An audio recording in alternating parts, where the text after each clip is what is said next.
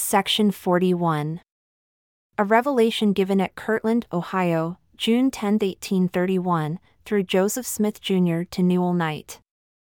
Behold, thus says the Lord, even Alpha and Omega, the beginning and the end, even he who was crucified for the sins of the world. Behold, verily, verily I say unto you, my servant Newell, you shall stand fast in the office wherewith I have appointed you. And if your brethren desire to escape their enemies, let them repent of all their sins and become truly humble before me and contrite.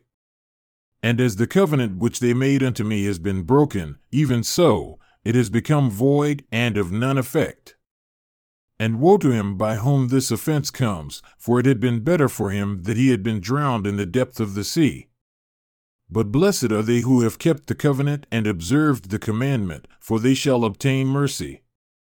Wherefore, go to now and flee the land, lest your enemies come upon you, and take your journey, and appoint whom you will to be your leader and to pay monies for you. And thus you shall take your journey into the regions westward, unto the land of Missouri, unto the borders of the Lamanites.